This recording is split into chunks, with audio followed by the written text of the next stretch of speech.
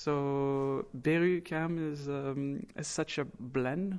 First of all, you have all the metros line that are connecting at that place, and all the boroughs that are around have different backgrounds. So when you're in this place, if you need a visual image, it's like le coleroscope, where you just have these colors in one eye that you turn and just makes a special effect.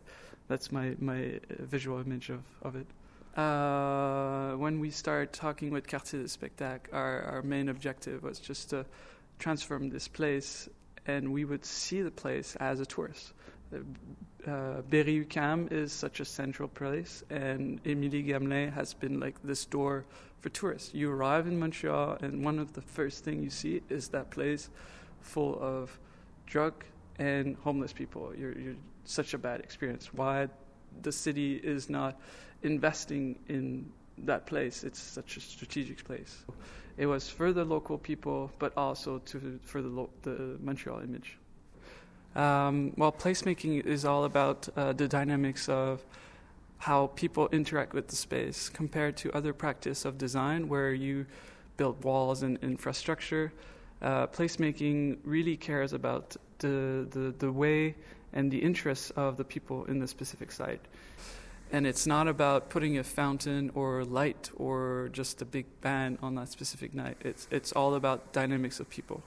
So Quartier des Spectacles approached us and said that they're looking for people that can help them to build the neighborhood instead of focusing on shows, which they've been doing well for the last 10 years.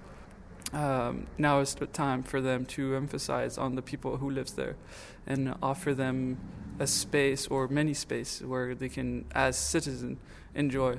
So we offered a space where you can have a drink, enjoy a show, but nothing too organized, nothing too structured. It needed to be open.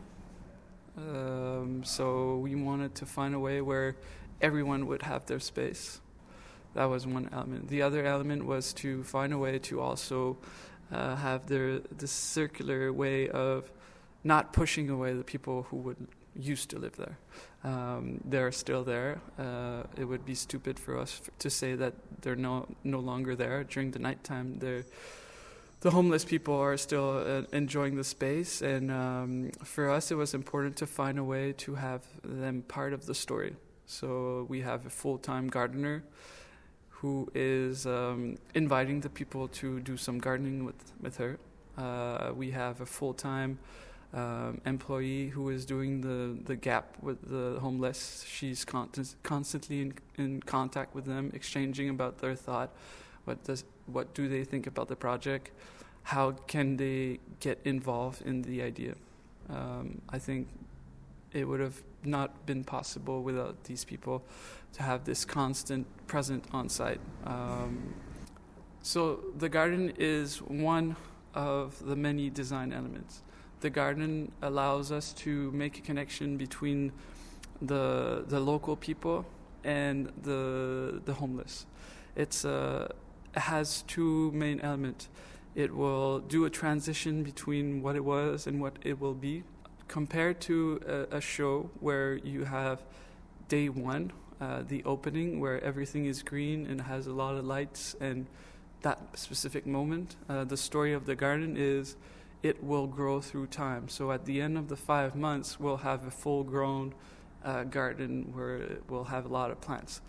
On the other hand, the garden allows us to just do a transition between the shift of the people, where we had a community that was not knitted.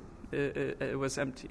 So people are asked to join, to go gardening with the gardener and ask some tips and ask some question about general aspect of how do I do this? Can you help me on that? And that element is creating a little community. There's the homeless and the local who are working together the earth and exchange about their lifestyle and their ideas and what they think, but they're both working the plant. So they're learning something new, but they come from a different background, and that is the transition, or that is the key element of these two people connecting somewhere. We need to find a way to have an harmony and coexistence because we all come from the streets somehow.